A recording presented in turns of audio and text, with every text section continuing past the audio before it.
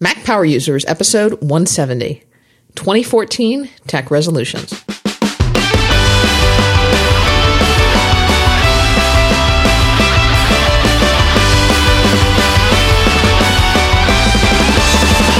Welcome back to another episode of the Mac Power Users podcast. I'm Katie Floyd, alongside with David Sparks. Hey, David. Katie Floyd, how are you? I'm doing good. Santa was good to you. I'm sure he was. I'm podcasting very dangerously right now. I had a really hard day at work. I came home and I made myself a big tall glass of seltzer water and just downed it. And I did the Merlin Mann technique where you triple tap the carbonation button? Yeah. Oh, boy. And then I sat down at the microphone and said, I'm about to podcast. And I just drank about a liter of super carbonated water. So this could be the shortest episode ever of Mac Power Users. I could, we just missed Christmas. I could do my routine, my elf routine. No, thank you. You see the elf where he did that great burp? Oh. Did you ever see Elf, Katie Floyd? Is that the one with Will Ferrell? Yes.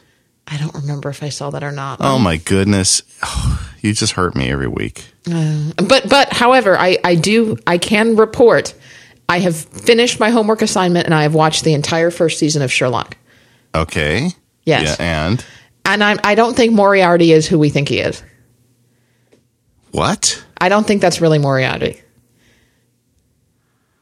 Okay. Because in the last episode of the first season, he reveals himself. I think there's a twist.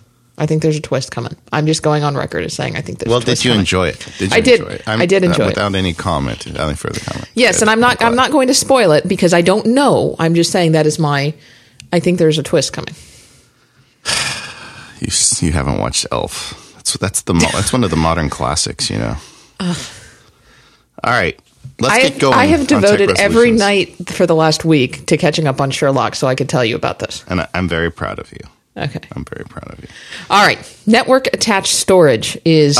before we get there, I have one little thing. Of course you do. I've got a ton of email. I just did an update to the email field guide. Version 1.1 came out.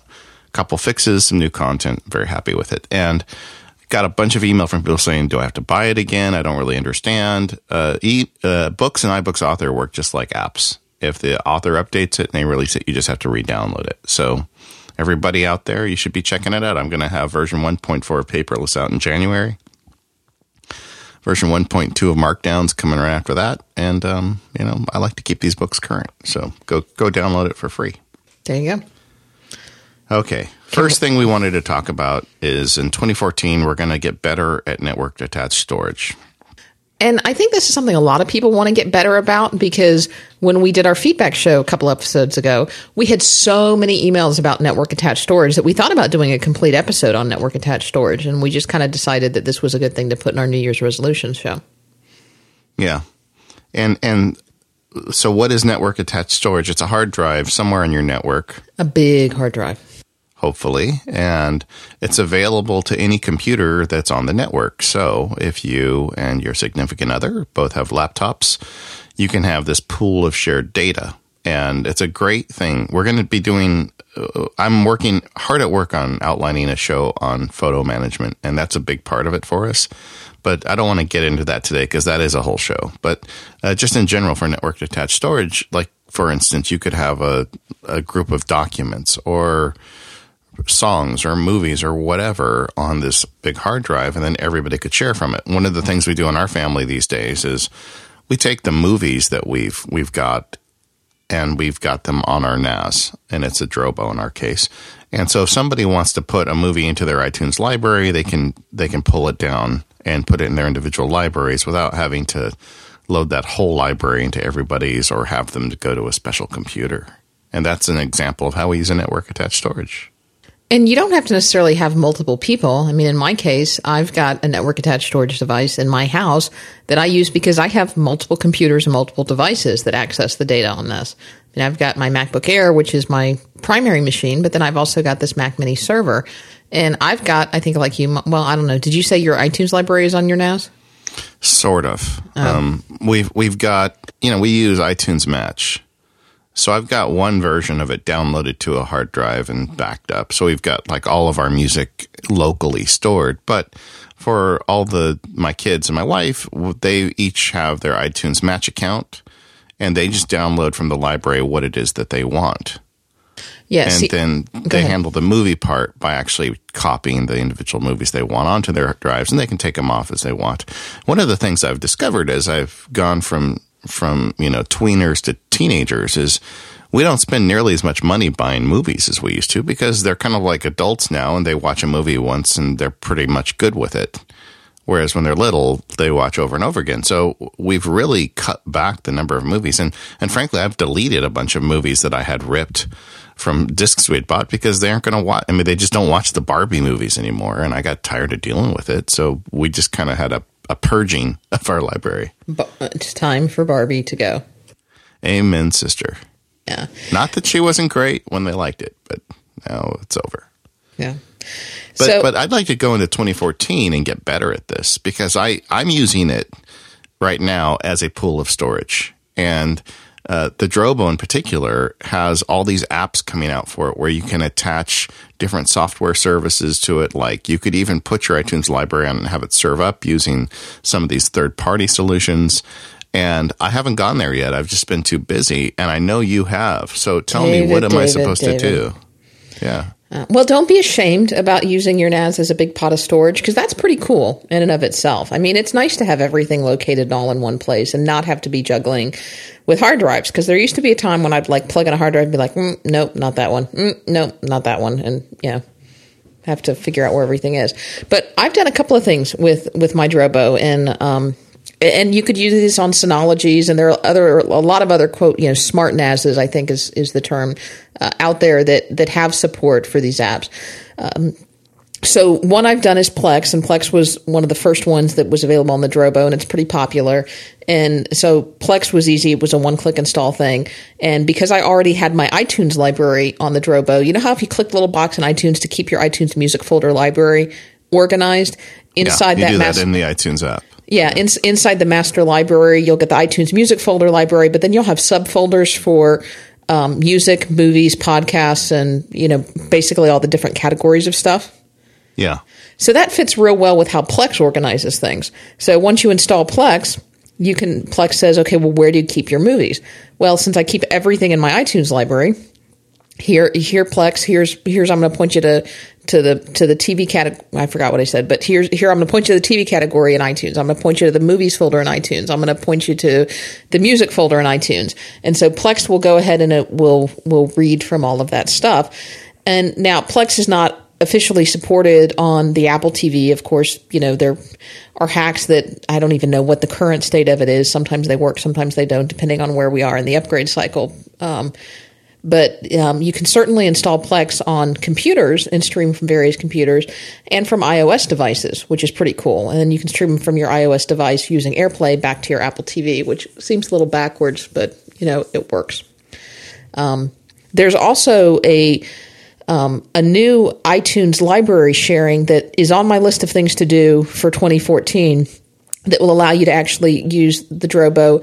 And I think there's a similar, and in fact, I know there's a similar feature on the Synology, because Ben wrote in and told us about it, that there's I think it's called the DS video feature on the Synology, where you can stream direct to the Apple TV. And I think the Drobo has something similar with one of their apps that I've got to get around to. That's on my project list again for 2014, is so that I'll be able to stream direct. Because right now what I do is I have to have the Mac Mini on. You have to have a computer on somewhere for your Apple TVs to see all the data in your iTunes. And so the goal at some point would be nice to eliminate the middleman, to eliminate the Mac Mini.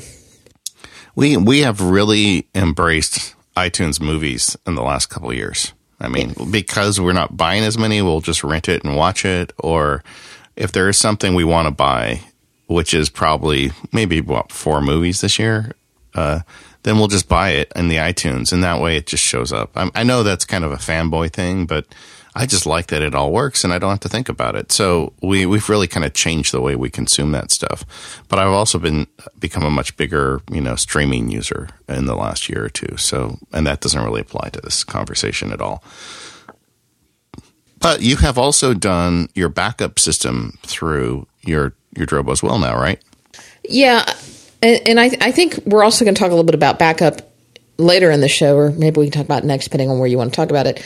But I want to talk about backup in two different contexts, I guess. That's in two different contexts. Context. I know. Yeah, yes, it's been a long day. Two different contexts when I talk about backing up my NAS. And so one is I do want to back up the data on my NAS. And then two is I want to back up data to my NAS. And so let's talk about the first one. Let's talk about the first one, yeah. So David Wayne came on our show, and he said, I'm really unhappy with my NAS because it shut down on me and I lost all my data. Right. And that's, I think, a common mistake people make. You get one of these, and most of them have some form of data duplication, whether it's like RAID 1, where it's just mirroring the data, or some kind of thing going on where it's copying things for you. But that's still a contained unit that has all your data on it. I still think you need a separate backup of that. Yeah, and these are all single points of failure. So you could have a physical hardware failure of the device, or you could have some kind of software failure, and the data could just be corrupted. Or your house could burn down, or the bad guy could walk in your house and just pick up your NAS and walk out the door with all your data. Yeah. So, I mean, there's just a lot of reasons why that's bad. The way I do it is very old school. I've got a Western Digital drive that I attach to my Drobo through my computer once a month, and I just download the whole thing, just copy everything. It's a big 6 terabyte external drive. I've considered doing that with ChronoSync, and that's one of the things. I have some time off after Christmas because we're recording this a little early, and I'm going to be playing with maybe setting up a ChronoSync script to do that for me. But let me help you with this. I don't want to keep. Let me just tell you my my parameters. Okay. I don't want the drive to be attached to the system at all times. I mean, my network attached storage is next to my is right next to my server, and it's right next to my router, and there's really not a computer even there. So I just want to be able to have something that is not stored in the same place. It's got a good copy of the data, and I figure if I lose 30 days, that's not really going to kill me. All right, so what have I done wrong? All right. Well, let me tell you the ways that I back up the data on my Drobo or my network. The same will work for network, regardless of the network attached storage you have. I have two methods. The simplest one is I use Carbon Copy Cloner. And I have in my case, I don't have as much data yet, but I'm getting pretty close. So I have a 3 terabyte just USB hard drive that, I bought Amazon Gold Box deal, $99 or whatever somewhere. And that is plugged into my Mac Mini because I've got this Mac Mini that's sitting around that's always on.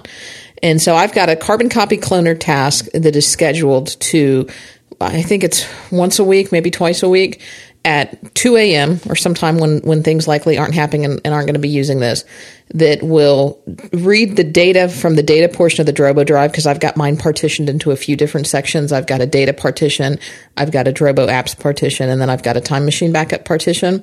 So all I really need to back up is the data partition that reads the data from that partition, mounts the 3 terabyte drive, copies whatever data has changed since the last copy. So it's probably not copying a ton of data because it's just doing incremental backups, and then, or not incremental, but it's only doing what's changed, and then dismounts the drive.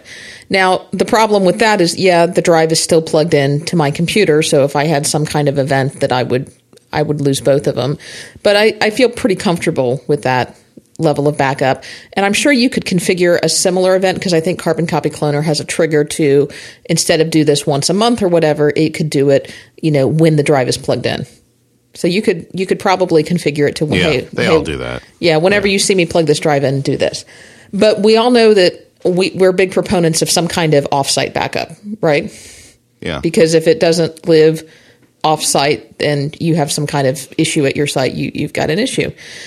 So I did a blog post on this, and it's kind of a convoluted method, and I don't know whether Backblaze works any better, but I use CrashPlan. I know you use Backblaze, and both programs have a limited support for backing up external drives. And the problem that I've run into is not all network attached storage drives will show up as available hard drives for these backup services. And I think that's just because of the way that they're mapped and the way that they're mounted. So what the little hack that I have found is that if I mount my Drobo via AFP, which I think stands for Apple File Sharing Protocol, does that sound right? Yeah.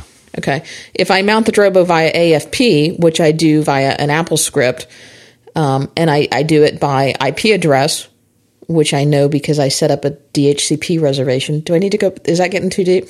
I guess I can go. Well, I don't want to spend the whole show talking about this stuff. So just, if you don't know this stuff, you'll have to go do some Google searches. Okay. So what I do is I manually mount my Drobo in the Finder via AFP, and I use an Apple script that will keep it mounted. And then it shows up as available for CrashPlan, and CrashPlan sees it, and then I can select data off of that I want to back up with CrashPlan, and then that backs up to CrashPlan's offsite cloud. Yeah. Listening to you talk, I think one thing I may do is... It's not hard. It's just... Well, I know, but I don't have a computer connected in that area. So my NAS is off alone, which is one of the things I love about it. It has its own processor. Yeah, but that's great. You don't have to have a computer in that area. It just has to be on your network somewhere. So maybe I'll get an extra drive and hang it off the family iMac and set something up to automate that.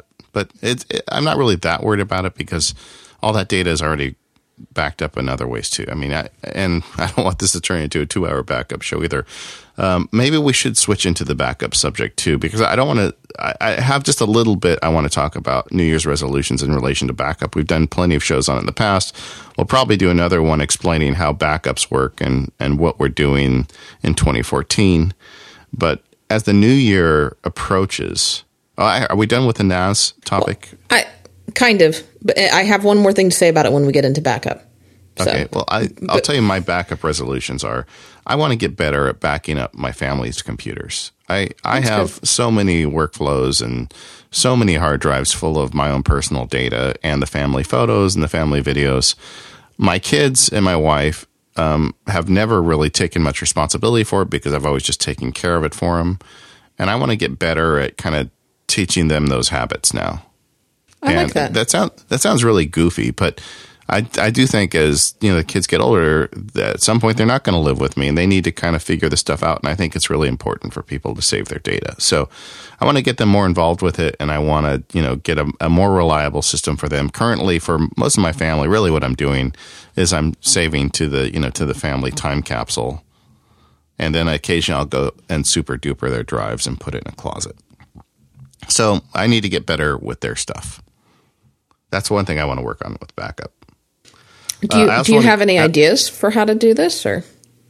Sitting down with them and explaining to them how it works and having them check their own, give them each one of their own hard drives. I don't know. I've got that's just something I've got written down that I want to do as I get, into the new year and have some time to sit down with them, is fix the family backups and get some more personal responsibility for them.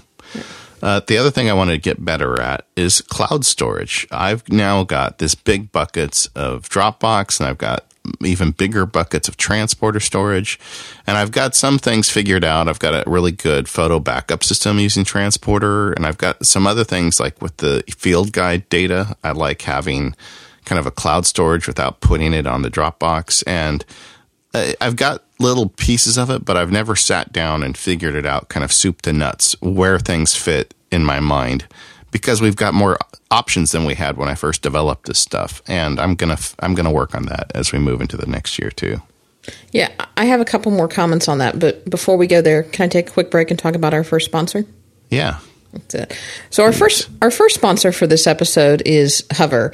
And David, in the last 2 episodes that we've recorded, I've managed to get you to buy a domain name accidentally.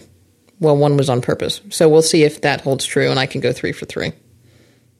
Maybe. I'm not going to buy a domain today, Katie. You're not going to buy it. If you were going to buy a domain, you would definitely want to go to hover.com to buy a domain, because what you can do with Hover is, if you have a great idea, if you have a topic, if you have a subject, Hover's got a great search box where you can type in a topic or anything that you're interested in, and it will kick you back a list of domains that maybe, definitely domains that are available, but domains that may be of interest to you.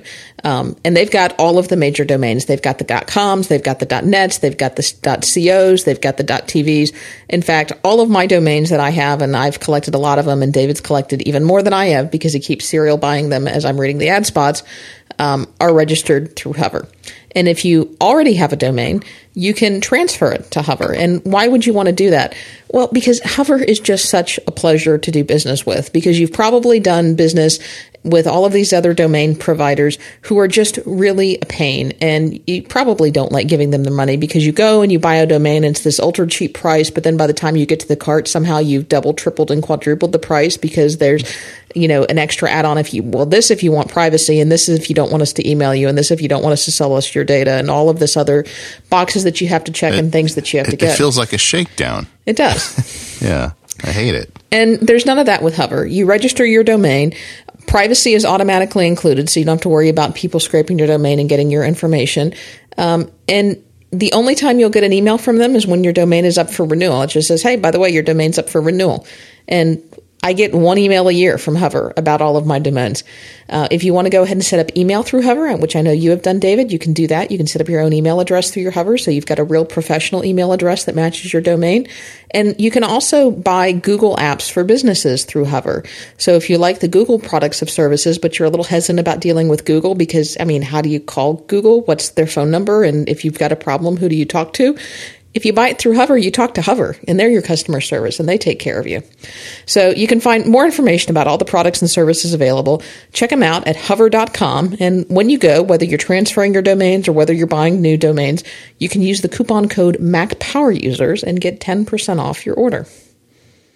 Still not buying?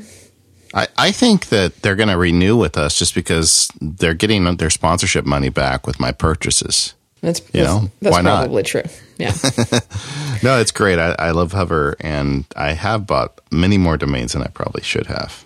Yeah. But thanks to Hover for their continued support of the show. So jumping back on this cloud thing, what do you currently? Because that's something that I'm struggling with a little bit too. I feel like I've got some stuff in iCloud, some stuff in my transporter, some stuff in Dropbox. And we actually had somebody email us, and I almost put this in the feedback show, and I thought, well, maybe it will kind of fit here.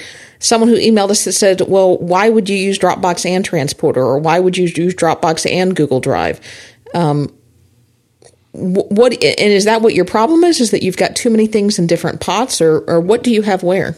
No, the transporter, and I don't want this to sound like a big transporter commercial because they are a sponsor of the show, but it really has opened a lot of options for me that I didn't have otherwise, because Dropbox is great. And one of the things that makes Dropbox great is the API. All these app developers have plugged into it, and that way it just naturally works. Like just today I scanned something with PDFpen, and it went straight up, PDFpen Scan Plus on my phone, and it went straight up to Dropbox because they've got the Dropbox API, and then all the magic happens on my Mac, and it's great.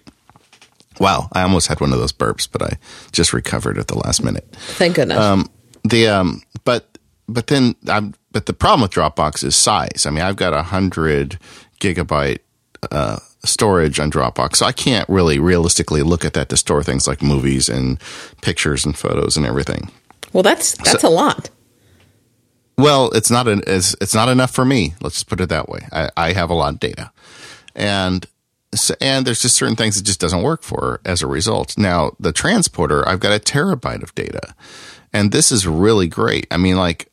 My field guide, the books that ship are a gigabyte in size. Well, let me just say that there are a lot more gigabytes involved in every book in the production of it. So I've got these massive files, and I've been starting to store those on my transporter. We share files for the podcast on the transporter. Yep. And I've got this really cool system for making a running backup of all your photographs to a transporter, which is just a tease. This photo management show, I think, is going to be pretty good because everybody's struggling with this, and I've really been working hard on it. But that's part of the system for me is I've got a way that I export photos in a nice organized fashion and get them on the transporter. And then so they're suddenly here on my extra transporter drive. They're at my sister-in-law's house on the transporter I've plugged into their network. And I just feel really good that I've got that extra layer of security for my family photos. So, I'm getting stuff going. As I said, when I was talking about it, I want to get better at this in 2014. Tax returns and some of the stuff, the financial stuff that I want to protect. I'm thinking, well, maybe I can take those off my local drive and put them on a transporter. I haven't figured it all out yet, Katie, but this is something I definitely want to get better at as we go into the next year. Okay. Yeah, I'm kind of using it, I think, the same way that you are. I do have a lot of stuff in Dropbox, but I also use Dropbox to connect to a lot of things. Because they have so many APIs that hook into different things, so you can get the 1Password data in Dropbox. I mean, so many apps on the phone use Dropbox as a storage place. And I don't know, maybe the 2 gigabyte free Dropbox is enough for that, but it's certainly not enough for that and other stuff. So, yeah, it's an interesting thing. And I get what the listener said who wrote in. I mean, if you don't have that much data, maybe just a single Dropbox account is fine. I've talked about in this show on Backup years ago how I saved my niece's bacon just by getting her the free 2 gigabyte Dropbox account, and she had all her papers in there and her computer got fried, but everything was on Dropbox, and she still gives me great Christmas presents as a result. So, it just depends on your needs, but I know that Dropbox isn't enough for me, and now I have this new tool, and I'm still kind of putting it together how I can use it.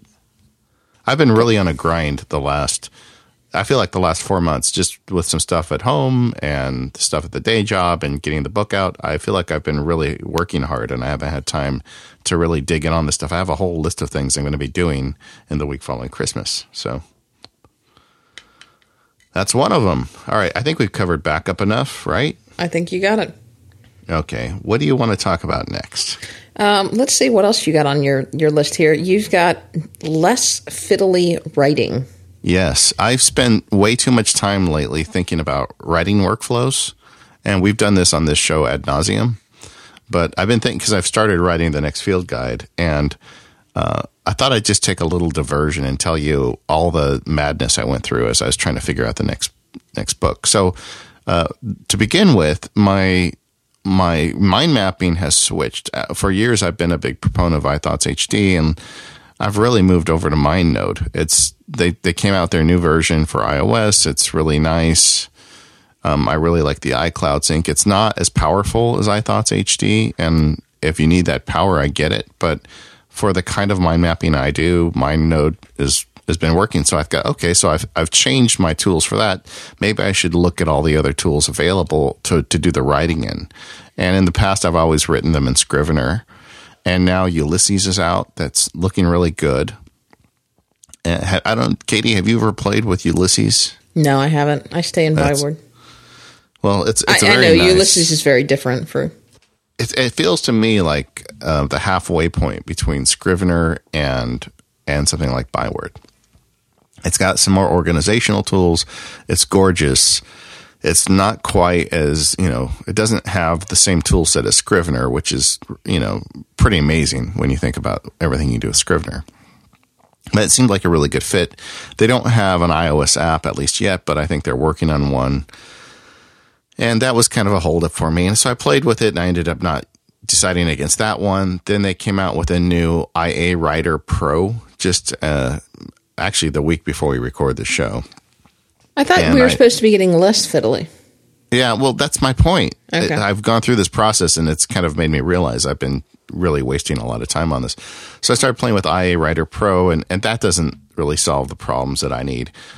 They sell it as like this workflow style writing tool, but it just didn't really work for me. I think part of the reason is when I'm writing a book, I'm looking for something that's both a good writing environment and also something that's really got great organizational tools. Research is a bonus, but it definitely needs better organizational tools. And I wrote the last field guide largely in Pages because I wanted to be able just to have it on my iPad and pick up where I left off at any time without any problem. But Pages isn't as good as it used to be in terms of organization. It used to be, the old version of Pages had a really great outlining mode, so I could work on the outline of the book on my Mac, and then moving things around would actually move the text around. And then when I'd open up my iPad, it would just pick up where I left off. And that was pretty nice. But it wasn't as good as Scrivener. And I actually kind of paid for it at the end in terms of organization and getting the book set right. I think I spent a lot more time than I would have if I did it in Scrivener to begin with, so I had that in mind. Then I thought about, I'll just write it as one big file in Byword, with Markdown syntax. And I even have some of the text in a Byword file right now, and I fiddled with that for a few days. But that really just doesn't give me the organization I'm going to do. I mean, if you're going to write 40,000 words, you need more than one long text file. So I went through this process. Katie, are you tired yet? Are you asleep? I'm sorry, what? What are we saying now? At the end of the day, I realized, it's exhausting. You know what, I need to stop fighting all this stuff and just write my book in Scrivener like I always do. And I've got the Scrivener file up and running, and everything's running great. And one of my resolutions for 2014 is not to do that to myself again. Yeah. But you know what's going to happen? What? Byword, I bet Ulysses, and there'll be some more. There's going to be some apps that come out, some very powerful writing tools Scrivener, of course, as well. There's going to be some very powerful writing tools on the Mac that are going to get accompanying iOS apps, where I'm going to be able to get to write on my iPad and pick up where I left off, like I did with Pages. And those are all going to come out in 2014. So, well, if they could do that for Scrivener, you'd be set.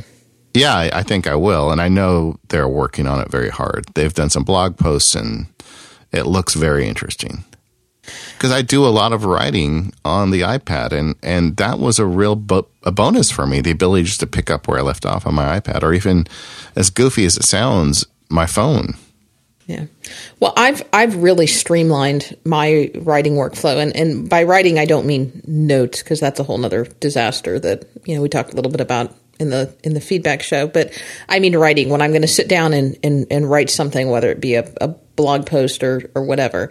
And it's pretty much one of two apps for me. If it's work related, because everything work related is in the Office ecosystem, it's in Office, and it's in or Word rather. And if it's not, it's in Byword. And I'm really using the iCloud sync in Byword, and I've got a couple of folders set up in iCloud within Byword, and that's it. Yeah, and it's just I all use there. the heck out of Byword too. I spend more time writing in Byword than any other app.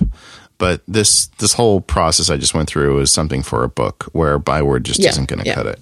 Yeah. Even large briefs I write in Scrivener. So I use Scrivener for anything that's going to get long and need organization. Before we go on, I'd like to talk about our sponsor, SaneBox. Speaking of organization. Well, SaneBox is just a great sponsor. I think they're a perfect fit for our audience. And if you haven't heard of them yet, I wrote about them in the email field guide, and I've become a huge proponent. I use their service. I'm a paid subscriber for the next year. Again, I just re-signed up. And SaneBox is a way to conduct smart filtering of your email. So we all have the problem of opening your email in the morning and finding sometimes hundreds of emails in there, ranging from Target ads to something from your boss. And you look at it and it's just paralyzing, because there's so much in there you don't know what to do with it. And you wish in your mind, wouldn't it be great if someone would review and organize this for me? Well, that's what SaneBox does. It does smart filtering for you. So if you get an email from Target, and boy, that's a whole nother subject. Yeah, you're picking. Don't be picking on Target now. They've got... No. But they got enough problems.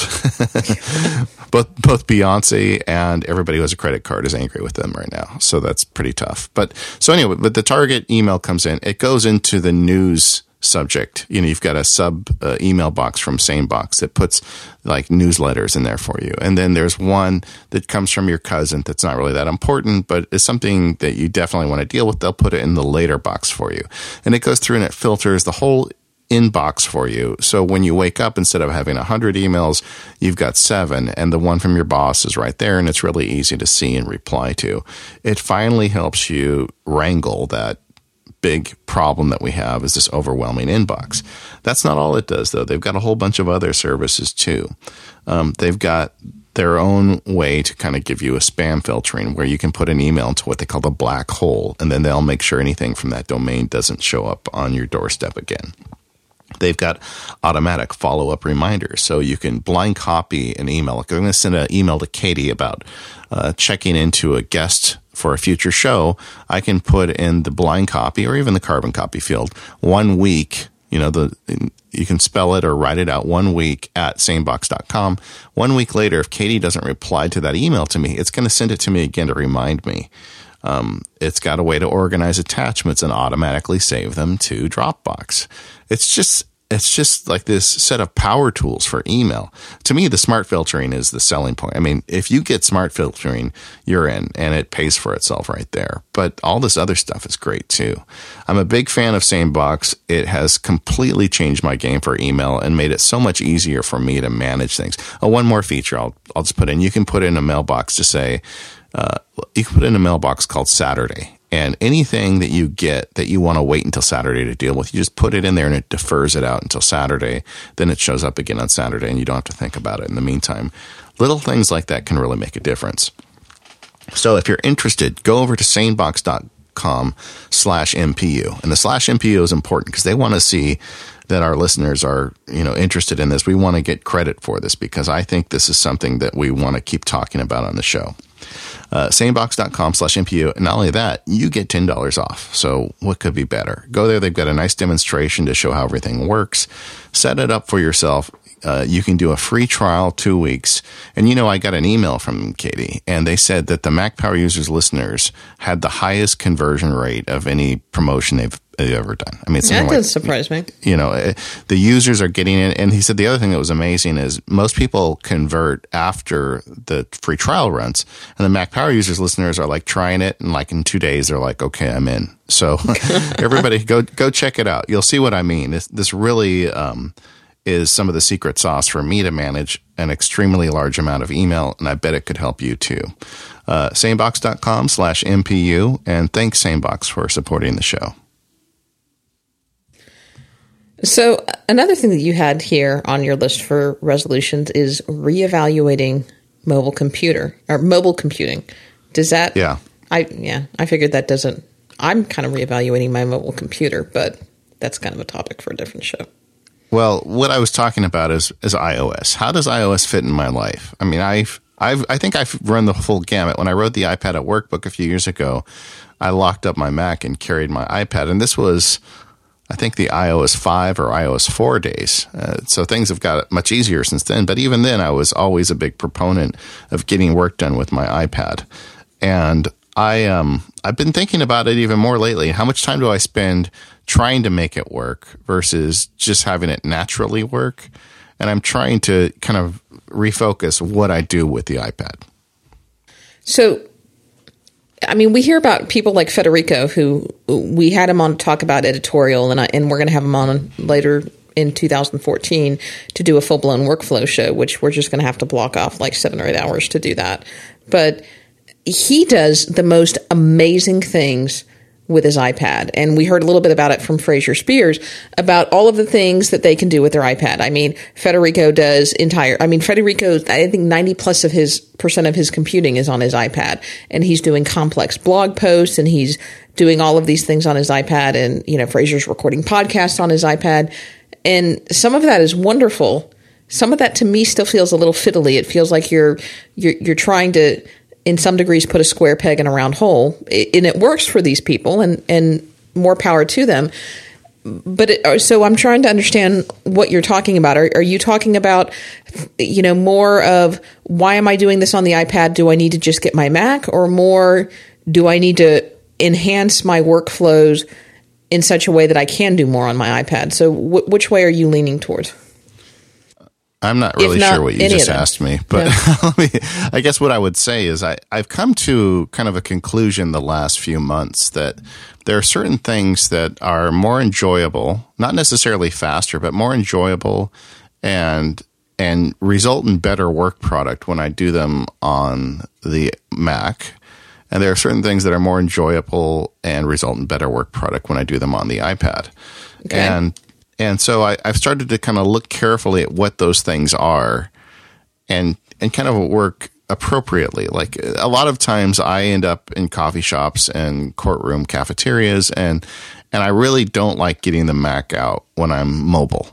And the iPad with the always-on internet connection and the 10-hour battery, there's just some things that make it really encourage you to want to carry this thing around with you and use it. And, obviously it's much lighter and all the other things.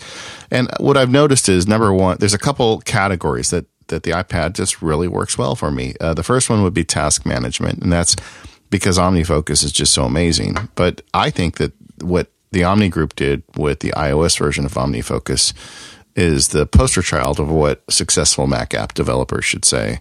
Hey, we're going to put something on iOS. We're not just going to make a cheap port. We're going to find out what's good about this platform and focus on that. And like doing reviews and organizing tasks. There's just a lot about it that I really love. And I'm going to do more of that with my iPad, as opposed to trying to write text to fit into a Scrivener file somewhere. Another one that I feel like is just amazing for me is mind mapping. And I've written and talked about this before, that I never really got mind mapping until I got an iPad. But now it's just absolutely critical for me. Any major blog post, any major brief I write, any book I write starts out as a mind map for me. And the visual interaction of looking at those bubbles on a screen and moving them around with my finger and making new connections it's just magical for me in terms of my brain. I don't know. I can't explain it. If I put in an outline, I don't get the same ideas I do with a mind map. And the more I do this, the more I'm convinced I just need to mind map everything of any significance that I'm going to be writing about.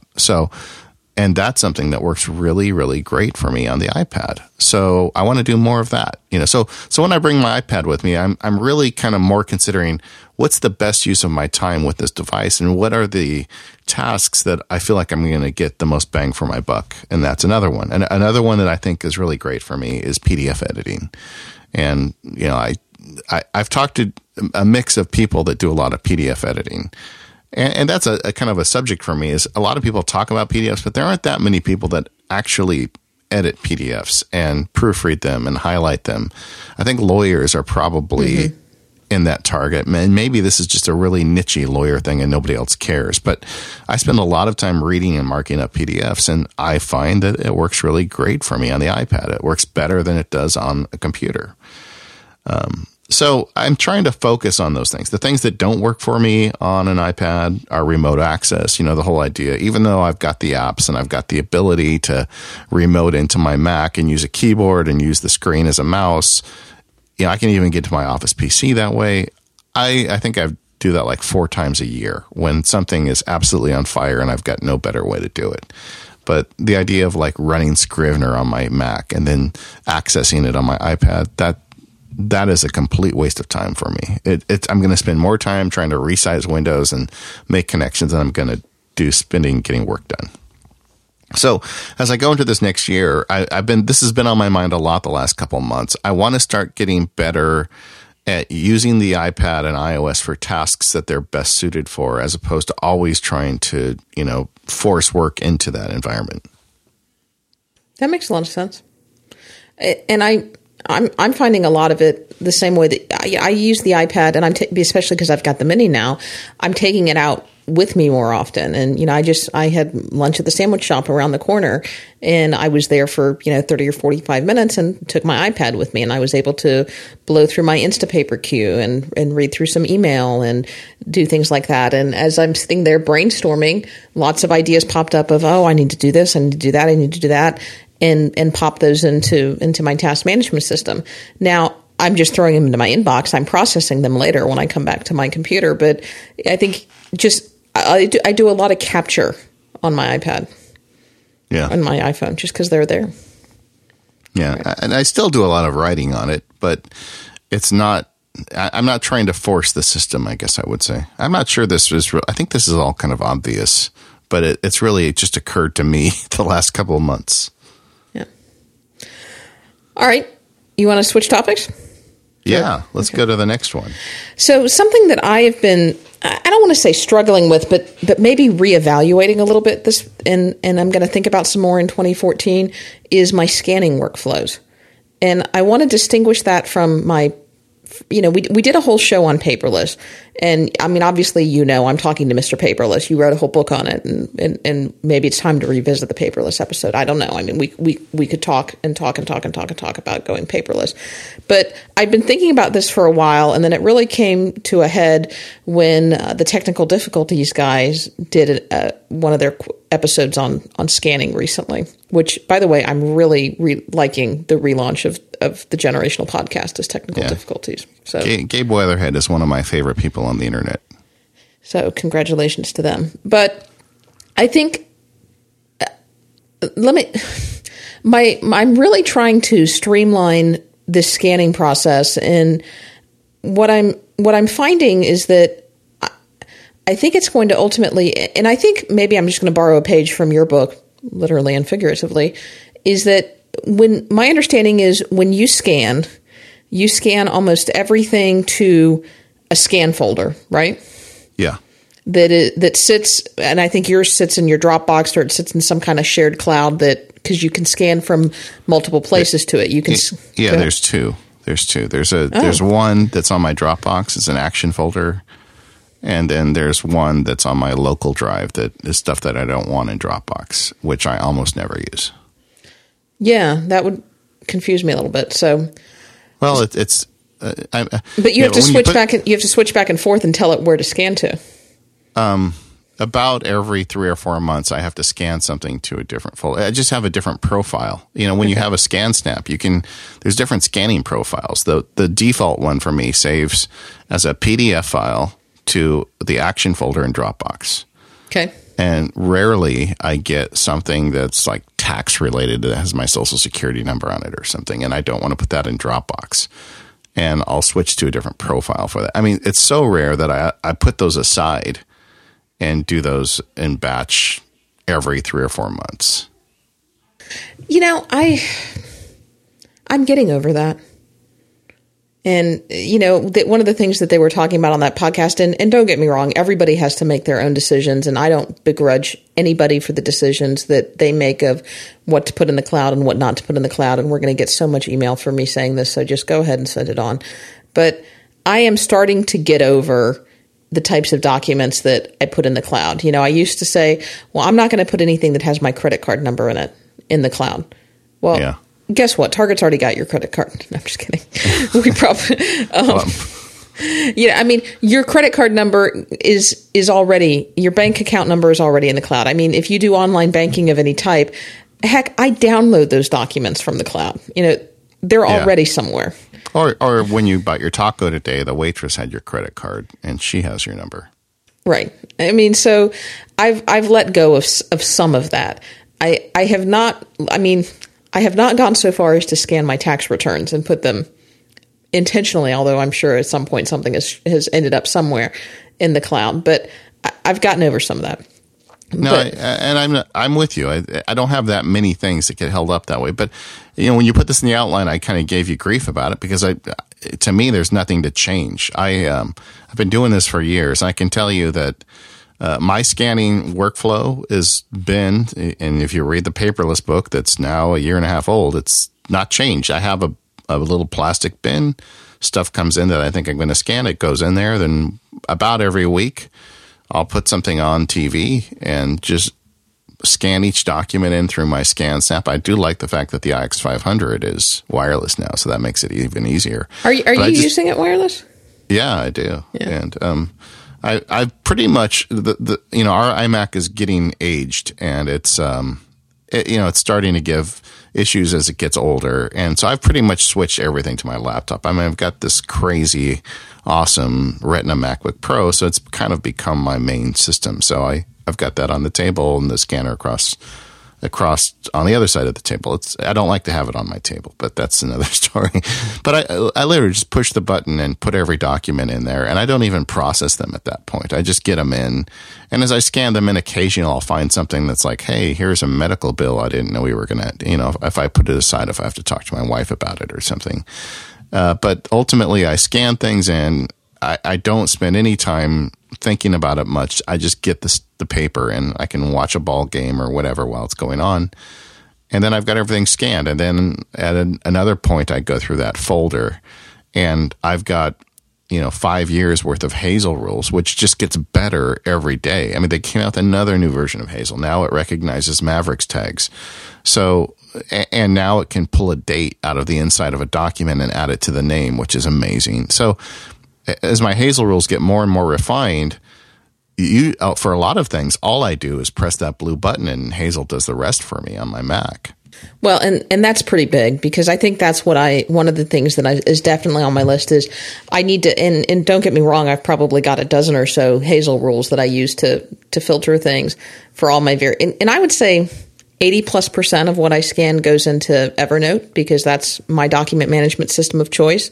And I use that fancy Apple script that I wrote up for Macworld that talks about how to automatically rename and save things into Evernote with specific notebooks and specific keyboards or specific tags. And so once you set that up once, you can just kind of copy it and duplicate it and then change the criteria. But so scanning everything, what I used to do and what I do still sometimes is, if I know it's something that, I don't have a Hazel rule set up for this, then I'll use the ScanSnap profile to scan directly into Evernote, and it will go into my Evernote inbox, and then I'll just process through my Evernote inbox and put it where it needs to go. But what I'm realizing more and more is just about everything I scan, I've scanned before. So why don't I have a Hazel rule for it? Yeah, I've got something like 70 rules. I don't know how many I have, but it's a big list. That action folder, there's all kinds of stuff that happens. When I make a donation to Goodwill, it triggers a rule. Whatever it is, a rule kicks in. And so much of my action folder is cleaned out for me just by Hazel. And I hear a lot of people saying, well, I'm scanning to Evernote, and I'm just not sold on it. Evernote's great for some things, but I don't think it's really great to get your PDFs out of it. And I don't know why. I think with the combination of Hazel and nested folders, you have a lot of flexibility. So I'm not sold on Evernote for scanning documents. But how is this a New Year's resolution, Katie? Are you going to change something next year? Yeah, I think the resolution is to really get my Hazel rules in order. I think the resolution is to go back, and if I scan something once and I look at it and I realize I've scanned this or I've scanned something very similar to this before, it gets a Hazel rule. I mean, I think in the next year I'm going to go from 12 to 50 Hazel rules. Yeah, it's not hard. In my scanned folder. Yeah. If you just take the time, and you don't even have to do it while you're scanning. So this is how I develop these rules is, I push the blue button repeatedly and feed paper to this machine, and I don't spend time thinking about all this stuff, like I said. Then when I go through that action folder is when I look at it, because there's going to be stuff in my action folder. Anything that I have to spend a minute on my action folder filing or renaming makes me mad. So I take 2 minutes instead and make a Hazel rule, and then I never see something of that category again. One thing I've added to my Hazel workflow is now that we've got Hazel doing Mavericks tags, I have a tag called to pay, to pay. T-O space like P-A-Y. Like the thing on your head? Sort of, but different. Did you see how much feedback we got about me calling Sir Latab German? I know, and for the record, I tried to correct him, but he didn't listen to me. Okay, I really apologize to everybody. Everyone knows that Sir Latab is Swahili. But okay. So in Hazel, you can add a tag called to pay. And then, no, I can't say it the other way. So then I can still file the bill when it comes in, and I've got to pay. Sorry, I just got it.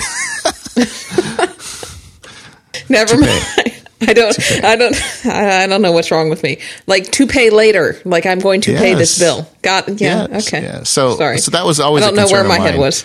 One of my concerns was that my Hazel rules were so smart that like a doctor bill would come in and it would file it and rename it and date it and lock it away for me, and then I wouldn't pay the guy, and then he'd say that I'm a deadbeat because I didn't pay him. And the fact is, my system was so efficient that it filed it before I actually dealt with it. So there's certain categories that always need to be paid with a check or something like that. So the Hazel rule for those categories gets that Mavericks tag added to them. And then once a week, when I do the bills, I sit down and I open up that folder and say, oh, yeah, look at that. There's that doctor bill. And then I'll write a check or do whatever I need to take care of paying it. Then I'll remove the tag and it goes away, which Brett told me is bad because you're not supposed to have temporary tags. But, hey, it works for me. Yeah, see, I just don't put stuff in my to be scanned bin until after I've paid it or dealt with it. No, see, to me, it goes into the bin. I mean, I look at the bills when they come. If something comes in that's an emergency, I'll stop and deal with it. But rarely does that happen. I mean, it just goes into the bin, and then the bin gets cleared out, and then I process it from there. Okay, well, I'm not sure that's a New Year's resolution, but I am looking forward to hearing about you using Hazel more. Yeah. All right, you want to talk about Daisy Disk? Why don't we? Let's. Daisy Disk, of course, our next sponsor. Yeah. Since we last talked about Daisy Disk, they've come out with a new version, version 3, and it's really pretty great. Daisy Disk has always been the best disk management application in the App Store. I mean, so if you've got a hard drive or an SSD and you're worried about space, Daisy Disk is the solution. It analyzes your disk for you and organizes everything by category and does these really cool concentric circles. So you can see, like, if your music is suddenly taking up a bunch of your space, or if your iTunes or your iMovie files. So you can go through it and then selectively delete whatever is filling up your hard drive. The other great thing about Daisy Disk is because it does this all visually, you find things that are taking up big chunks of your hard drive that you didn't even know about, like cache files or something that, you may have a 10 gigabyte file on your computer right now that you weren't aware of, and Daisy Disk will find it for you. I love it with my SSD computers because I always want to manage that space and have it available for things that are actually important to me. So I bought Daisy Disk years ago, and I've never stopped using it. Well, the new version with version 3 got a new design and a new application icon. It's got full Retina display support, so it looks great on those Retina MacBook Pros. It's got a 64-bit engine. So now it requires 10.7 so or better. So it's fast. Yeah, exactly. It's noticeably faster. Another thing they can do with this is folder rescanning. So it used to be that if you wanted to rescan it, had to rescan the whole disk. Now it can do the individual folder for you, which again makes it faster. It can also analyze the contents of bundles. So you might see a 10 gigabyte bundle, but it actually tells you what's inside it, so you can look at that with more granularity or detail. They updated the list of file systems that so it won't so the system files that won't be deleted. You don't accidentally go in there and do damage. You see something, you're like, well, I don't know what that is. I'm just going to hit delete. Daisy Disk will say, hey, wait a second, you need that. You don't want to mess up your computer. Thunderbolt disks are now correctly recognized. I mean, it adds notification center support. They've got a lot of great stuff in it, and it also now has a menu command to launch Disk Utility. So if you want to jump over to Disk Utility and check your drive when you finish, optimizing it, this is the way you do it. So it's all done with Daisy Disk. It's just $10 in the App Store. Apple Award, just a great application. And they also have one other app, the same developer, is called Unclutter, that I use every day, and it costs just $5, and that drops down and gives you text and file storage. We've had Daisy Disk on the show now for a year. This is the end of their ad run with us, and I just want to thank them for supporting the Mac Power users, and frankly, for making some amazing software that I use every day. I mean, we'd be talking about them whether or not they were sponsors, and everybody that hasn't tried it yet, this is a great chance to go out and take a good look at Daisy Disk. If you do end up buying it, let them know you heard about it from us. Yeah. And two things I want to say. Number one, it took you longer to read that ad spot than it actually did for me to scan my entire disk. Really? And get feedback for it. Yeah. By like a long time. It's really nice. No. This version 3 is just wicked fast, which I think was one of the things they really wanted to respond to. I mean, it's not easy to analyze an entire hard drive, and they figured a way to do it much faster than I ever expected them to. And if you've got an SSD, it's almost essential software. Yeah, and I do also want to say thank you to Daisy Disk for hanging in with us for I think a year now. So thank you to Daisy Disk. And thank you to the Mac Power users, listeners. I've seen a lot of mentions on Twitter. We asked a couple of shows ago that, if you found a product or service as a result of listening to the show, to let the developers know. And I've seen a lot of tweets sent out about that. So thank you. That helps. Moving on to our next topic. It's one that started out kind of gloomy, and David, you said you initially didn't want to do it, but I think I can put a positive twist on it. All right, so let's hear it. I'm gonna try. So Nicholas wrote us about death and digital life, and he wanted to know. Basically, he said he recently heard somebody talking about he discovered all these letters from his family, and now nobody writes letters anymore. And how is this stuff going to be available for future generations? And then he also said, what happens to all of this stuff on my computer when I'm gone? I mean, it's when you think about just a couple of years ago, we used to back up stuff on backup tapes, or even CDs and DVDs, which are questionable in terms of their viability. I mean, just when we were cleaning out my office not too long ago, we threw away this backup tape drive because we didn't have anything that we could plug it into. Because these things go away. So, he said, what happens to my iTunes purchases? What happens to the apps that I buy? What happens to all those licenses that I bought? What happens to all this digital stuff? And so that's one issue. And I think it's a good thing to talk about, to start kind of thinking about these things. But the way that I want to turn this topic around a little bit and also address is I also want to address how we can use the digital life to preserve some of this stuff and to give it new life. And I've been doing this some in my personal life recently, going through just a lot of documents from my grandparents, scanning photos and scanning family documents and being able to share them out with the family. That's stuff that just otherwise would have gotten pitched. So, I think you can also see it as a very positive thing of, this is how you can take those documents that otherwise would have just been pitched and, hard drive space is nothing, and save them. So. Yeah. And I do think, and we've talked about this in a prior show, is. Yeah. I think, I think it was our last New Year's resolution show.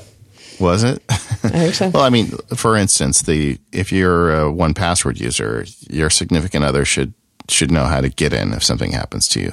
Like my wife knows how to get into the 1Password system because there's so much important stuff for her just to kind of keep things running if I'm, in a box. One of the points he made, though, I thought was interesting was all this rich correspondence we have with our friends and all this email we've had. And that is an interesting thing. What happens if something happens to you? Where does that go? I mean, if they don't know your email password or whatever, it just kind of goes away. That actually played a role recently. I had celebrated my 20th year as a lawyer, and I had written this really long day one diary entry to myself. And then I went back and forth and eventually published it. And one of the reasons I did is I want my kids to be able to read this. This isn't something I just want to lock away in a digital diary. So I don't really have the answer to this, but I guess going into next year, that would be something to think about. Well, I think there are a couple of things you can do, and I'll just refer you back to, I think, the New Year's resolution show last year where we talked about some of this stuff. But in terms of getting access to things, and I won't touch on that very long because we've already talked about it, but there is a great, and I'll try to put a link in the show notes, and you can Google it. It's called the 1Password Emergency Kit, and it's applicable to other types of password managers if you don't use 1Password. But it's basically a checklist of things that you would leave with whatever your other important documents are that says, basically, this is how you can get into my stuff. And these are the things that you need to know. And I think having some kind of checklist like that and putting some time and putting some thought into that is important.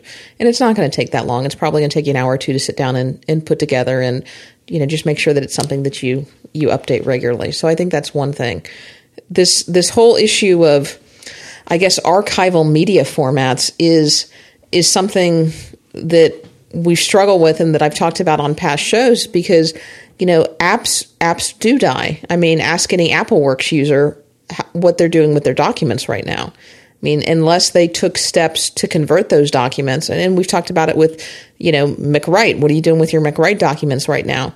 Unless you proactively... Did you just call it McWrite, like McRibs? I think I did. McWrite, sorry. Yeah. What you do with your McRibs documents right now? Yeah. Sorry, I interrupted you. No, that's fine. But I think you have to think about this because you do have to take steps to be more proactive, to make sure that these documents are going to survive. Because if you had your thesis done in McWrite, I don't think you're going to be able to get a copy of that right now. Unless you had the foresight to see when McWrite was going away, I'm going to convert that into text, or I'm going to convert that into whatever the popular word processing program is at that time. And you've talked about this a lot, which is, just kind of in the theme of why you use Markdown, because it's just at the end of the day, it's just plain text, and you're always going to be able to read those files. That's one of the reasons that I like doing my diary in the Day One app. It's just text inside there. And anything that's going to be archival, like you're writing, there's no reason not to just save it out as PDF. It's so ridiculously easy on the Mac to do that.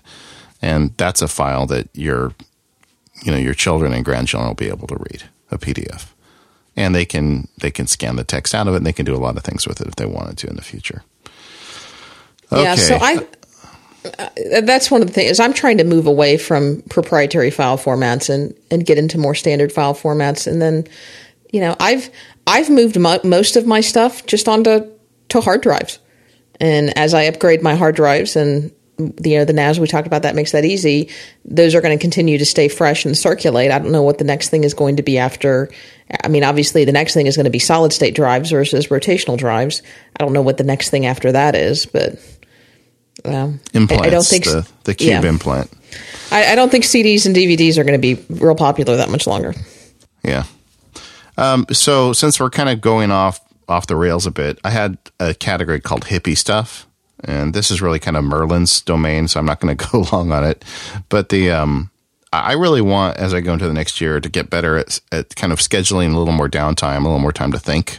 I feel like this 2013, I spent way too much time running and not enough time just stopping and smelling the roses, or even just giving myself time to let things process, because I think I make better stuff when I have scheduled time in between. So I'm going to work on that for next year. I've said on the show a couple times I'm going to implement the every 6 weeks list from Merlin, where he said, get 6 friends, call each one once every 6 weeks. And that makes so much sense to me. How come I haven't done that yet? Yeah. I don't know about this. Tell me about this. Oh, I talked about it on the show before. Well, so he had. I swear you didn't. He called it the E6W list on one of the shows of Back to Work. And he has a list of 6 friends, and every week he calls one of them. And then when he gets to the end of the 6th week, he starts over again. And, you have dear friends that you just don't keep in touch with. And why wouldn't you want to call one every 6 weeks? Just don't go crazy. Pick 6 and keep those connections stronger. It could be a family member. It could be a college friend, or anyway. I think that's such a great idea. And it's been in my OmniFocus now for a year, and I still haven't done that. So I'm very optimistic about what I'm going to get done. What? I said I just added it to my OmniFocus.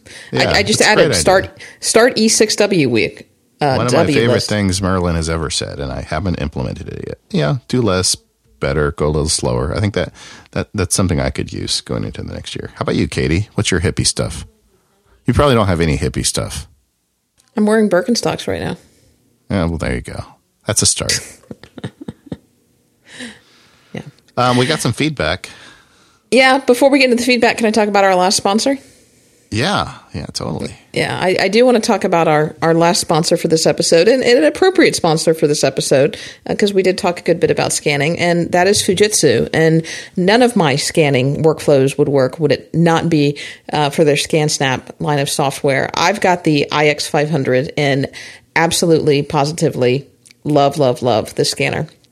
And, I gave my mom one of their other scanners, and she just told me that she's ready for an upgrade, David. What am I going to do? Really? You have to buy her an IX500. I guess that's what I'm going to have to do. She gave you life. She gave you life. Yeah. She says, I think I'm ready for a little upgrade. And I said, you've had yours for less than a year. So she's mastered, and she's now ready for the IX500. So what is so great about this IX500? Well, first off, it is wicked fast, and this thing just tears through the paper. So I've got a basket underneath my desk that is where I throw all of my stuff in that I'm going to scan. And so once a week or so, sometimes once every 2 weeks, I will start throwing that stuff in the IX500 and just zipping right through all of it.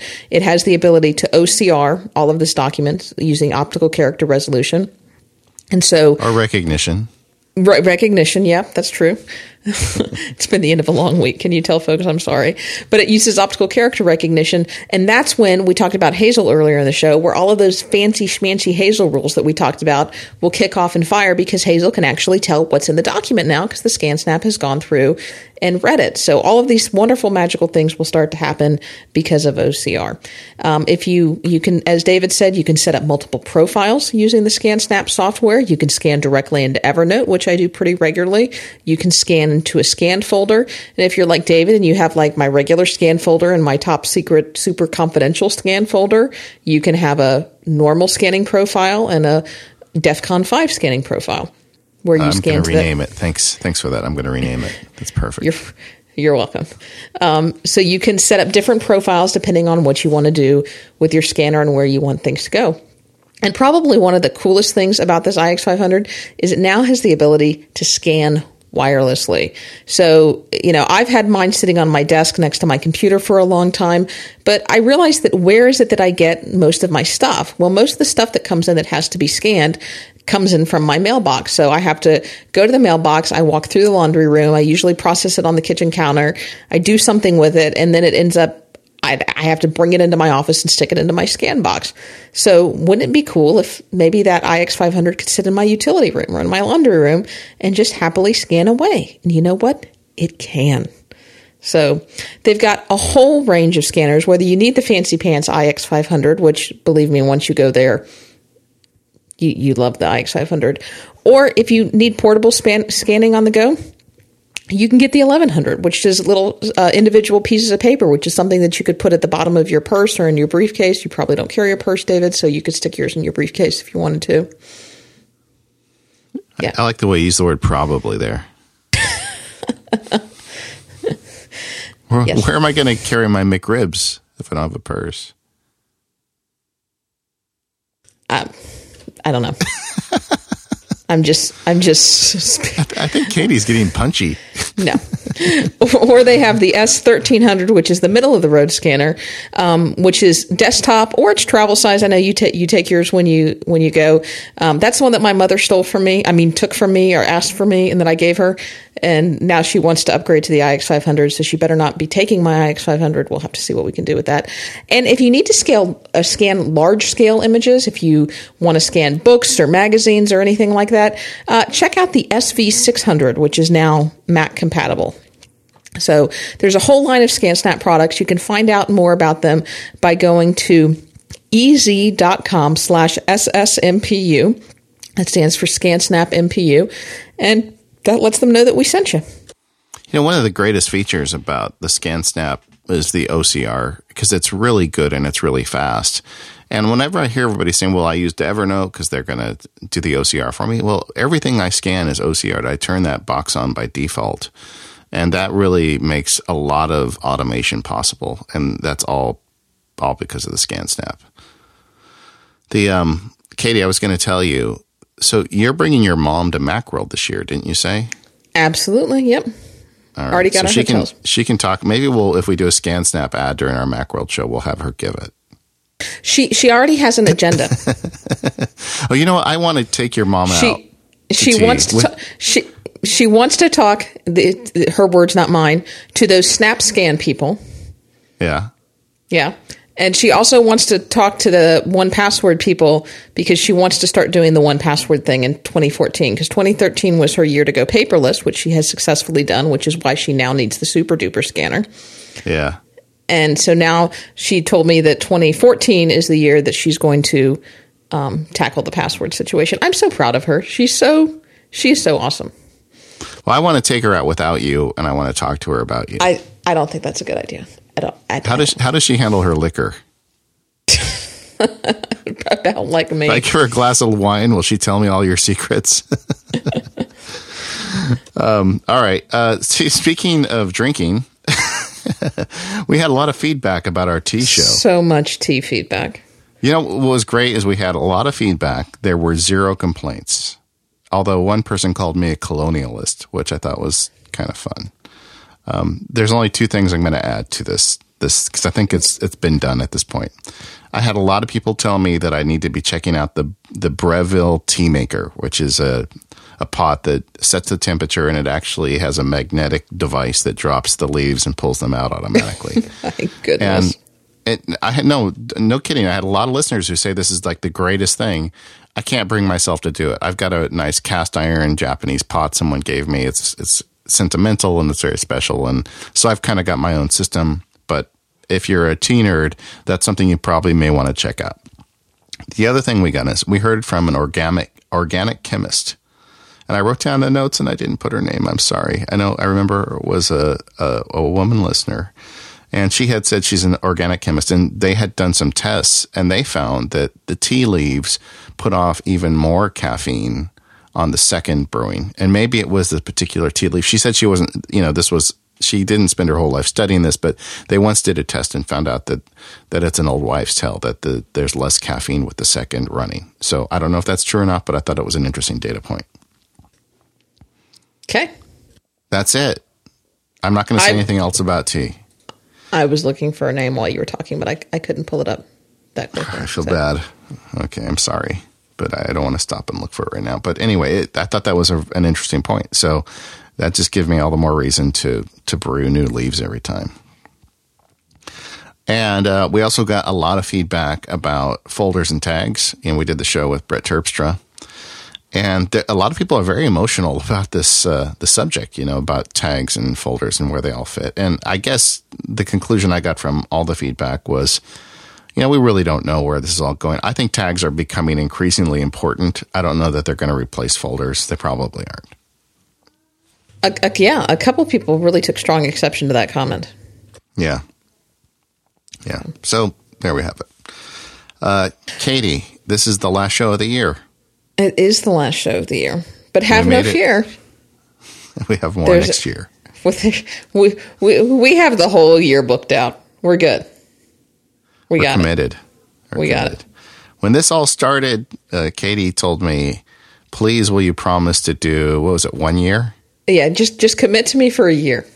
Okay, so I committed to you for a year, and then I came up with the idea for the show of one subject per show, and you said, there's no way we'll make it through a year. We'll run out of topics. You're crazy. Yeah, I said we'd run out of topics shortly after a year because I was afraid we wouldn't be able to go much longer than that. Yeah. And so we did it. We made it through another year.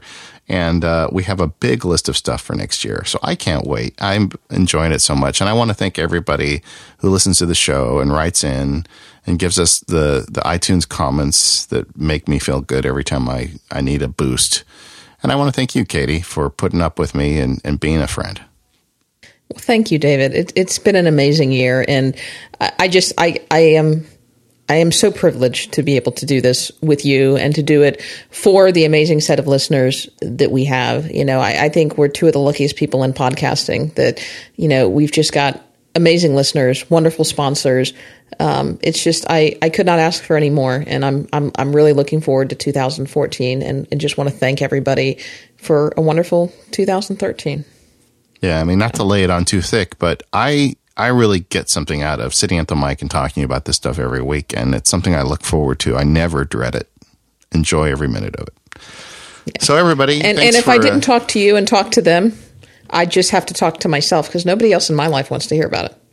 Yeah, exactly. So everybody, thanks again. We'll see you next week.